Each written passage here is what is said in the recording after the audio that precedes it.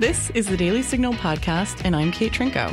We're on a short hiatus for the holidays, but we wanted to share one of our favorite interviews from 2019 with you. We'll be back to our regular programming on Monday, January 6th. Do conversations about the Supreme Court leave you scratching your head? If you want to understand what's happening at the court, subscribe to SCOTUS 101, a Heritage Foundation podcast breaking down the cases, personalities, and gossip at the Supreme Court. Joining us today is Eliana Bookbinder, a young woman who is a member of the Women's Liberation Front and who had her own gender identity struggle as a young adult. Eliana, thanks for joining us today. Thanks for having me. Okay, so when did you first start to think that you were a man, and what made you think that? Probably I started thinking that around when I was 12 or 13. I'd had a lot of issues. I had very masculine interests. I wasn't super comfortable with my body. I was very, very uncomfortable with feminine clothing and, makeup, things like that. And I sort of started to think, okay, maybe I'm not actually a girl. Maybe I'm actually a boy. And did you talk to anyone about feeling that, like tell your friends or your parents or anything? I didn't. I kept it mostly to myself, I think entirely to myself until a few years later. I did read a lot about it online, although I never actually mustered up the nerve to post and, receive feedback. So when did you begin to actually identify as a man, and how did that process come about? What happened was I was reading a lot. I was on Tumblr and Facebook and also a blogging sort of community that I followed. And I was seeing a lot of stuff about how, being trans, is about not fitting in with the gender roles you're assigned, not being a very feminine woman or a very masculine man. And, it's all about how, you feel about your gender identity. And I remember thinking, I don't feel like a woman, and I'm not very comfortable with sort of femininity. And I'm much more comfortable with sort of traditionally masculine activities and clothing. So I guess I'm a boy. And it was definitely influenced a lot by the blogs I was reading and the people I followed on Tumblr and Facebook. And when you decided you were a boy, did that affect what your name was? Did it affect how you dressed? What did that actually mean? So I never quite got to coming out. I started thinking, I picked out a name. I was just going to go by, I think, Eli, because it's a shortening of Eliana. But I never actually got, I was always dressed, T-shirt, jeans, shorts, things like that. So it didn't really change how I dressed because I already dressed in a very masculine way. I never got to the point of actually, getting a binder, but I was looking around online for where to find one. There are disturbingly places where you can actually get used binders from older trans-identified women or donated if you're a young woman who can't get one herself, which is kind of disturbing. So how did your, family and friends take to the transition that you had? I sort of came to my senses before I really told many of them. I think I maybe told my brother, who was kind of more confused about it than anything else. Hearing about it later, my parents were really how could this have happened to our kid? Because they thought I was, pretty well insulated from it. I was homeschooled. I didn't have that much, I didn't have any, in real life friends who were transitioning or anything like that. But I had enough friends and sort of contact with people who were transitioning online that I heard about it. So you now identify as female, correct? I now accept that I am a female human being. Okay. So what sort of changed you to that? Or not changed you to that because you are biologically that, but what made you accept it? It was two things. One was the blogging community I followed that had some trans people and some non-trans people in it. Sort of had a major schism around someone saying, well, trans women aren't just women, full stop. That's not what those words mean. which, I was a little budding scientist. I was like, yeah, if you're transitioning from A to B, that means you're not B. Like, that doesn't make sense.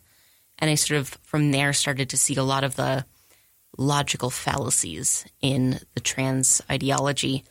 I also started working at Boy Scout camp, which doesn't sound like it'd be a, great place for a little, someone who thinks they're trans, little trans-identified girl. But for me, it was the first place where I'd been, really valued for my, masculine interests. I was very interested in science.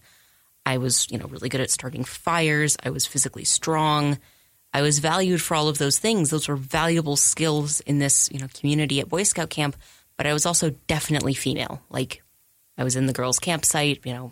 There were other girls and women who were, very masculine. We were valued, but we weren't men. And that's so interesting because I think, having been a teenage girl myself, it is such a turbulent, weird period where you feel so much pressure to conform to a certain image. And it does seem that increasingly it's a very narrow image. Like, you must be interested in all these things. And yeah, I remember that I wasn't very interested in makeup. And it's funny how you can be under so much pressure for something like that.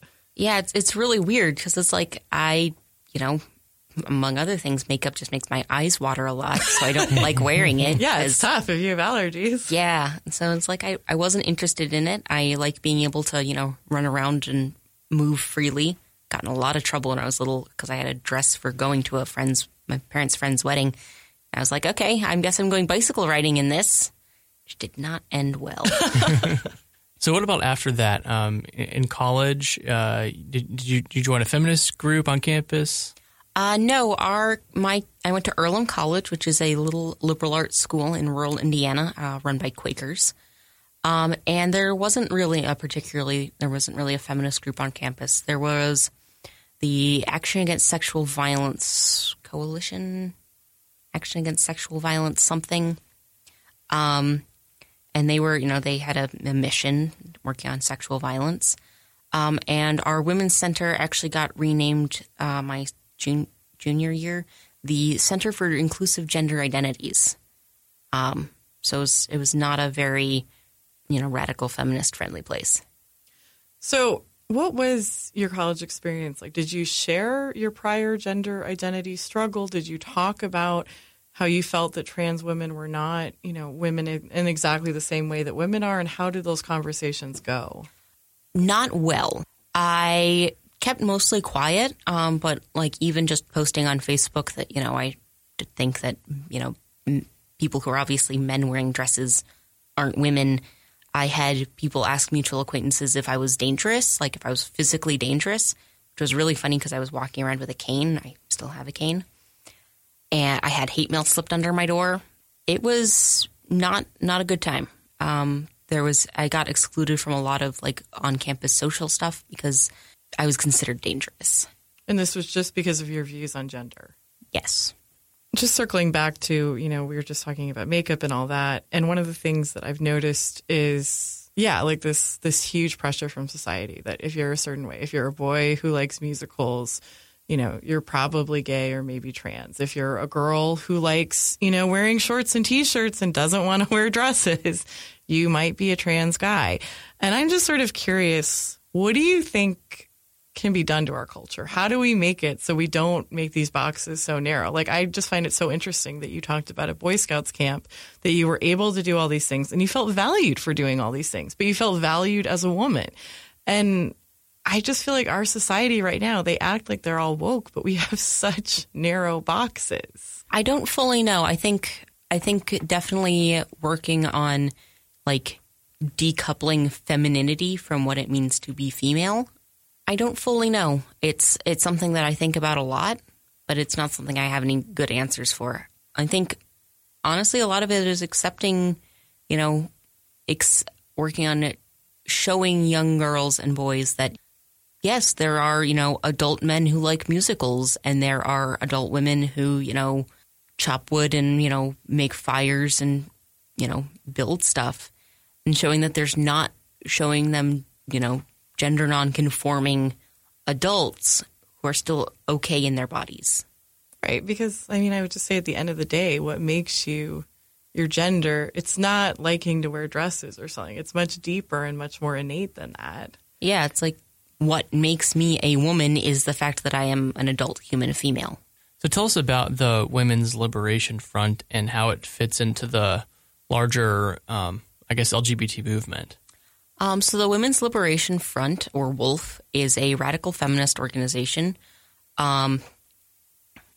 We work to basically liberate women from the patriarchy, and our view is that sex role stereotypes or gender are fundamentally the what's the phrasing here? The part of the hierarchy that puts men over women, the patriarchy, and that we should abolish them. We shouldn't have sex role stereotypes. I wouldn't say that they're necessarily part of the LGBT movement. Yeah. A lot of the LGBT movement actually doesn't really like us very much. We're more part of the, feminism movement. Yeah. But we're our own little thing. And why does the LGBT movement reject groups like yours? Because we, are against transgender ideology. We don't think that a man can become a woman, like in any sort of very meaningful way. Particularly, we don't think that what makes a woman is, the makeup and the hair and plastic surgery and things like that. Well, I wanted to ask you about a bill that's getting a lot of traction. Well, among House Democrats, Nancy Pelosi is pushing a bill called the Equality Act, and it would advance kind of the transgender theory across the country in so many ways, including in education. And it would basically make gender defined by your own kind of mental state rather than anything objective that people can just observe. Do you have any thoughts about that bill? The equality bill is kind of a train wreck, honestly. It poses a direct danger to women and girls because of how it takes sex, which we all know to mean, male and female, and replaces it with gender identity, which is this sort of intangible, spirit that people just know in themselves. There's no external way of validating it. There's no, sort of reality check. Whereas, we can tell if someone's, 99% of people, we can tell if they're male or female. It also makes it so that you could just say, I'm a man, I'm a woman. There wouldn't be any sort of, requirement that you at least have had a diagnosis from a medical professional. And this bill really, really would negatively impact the safety of women and girls. It would make it so that, I couldn't request a female doctor because if I requested a female doctor, I could also get a male doctor who says he's female. Same for, chaperones, handling intimate care at a hospital, supervising drug tests. That's actually happened a few times. Also for supervising children on overnight trips. I would not be able to say, if I had children, I want my female children supervised by a female caregiver because I could request that, but the person they consider a female caregiver could be a man who just says he's a woman. It would also desegregate based on sex hospital rooms, locker rooms, and group showers where people are naked, prisons, juvenile detention facilities, domestic violence shelters, rape crisis centers. All these places where women and children are vulnerable would be open to any male, any man who says that they're a woman. Does the Women's Liberation Front share your view officially? Have they come out against the bill, or if not, I'm holding our U.S. Equality Act Gender Identity Impact Summary. So yes, they are officially against the U.S. Equality Act.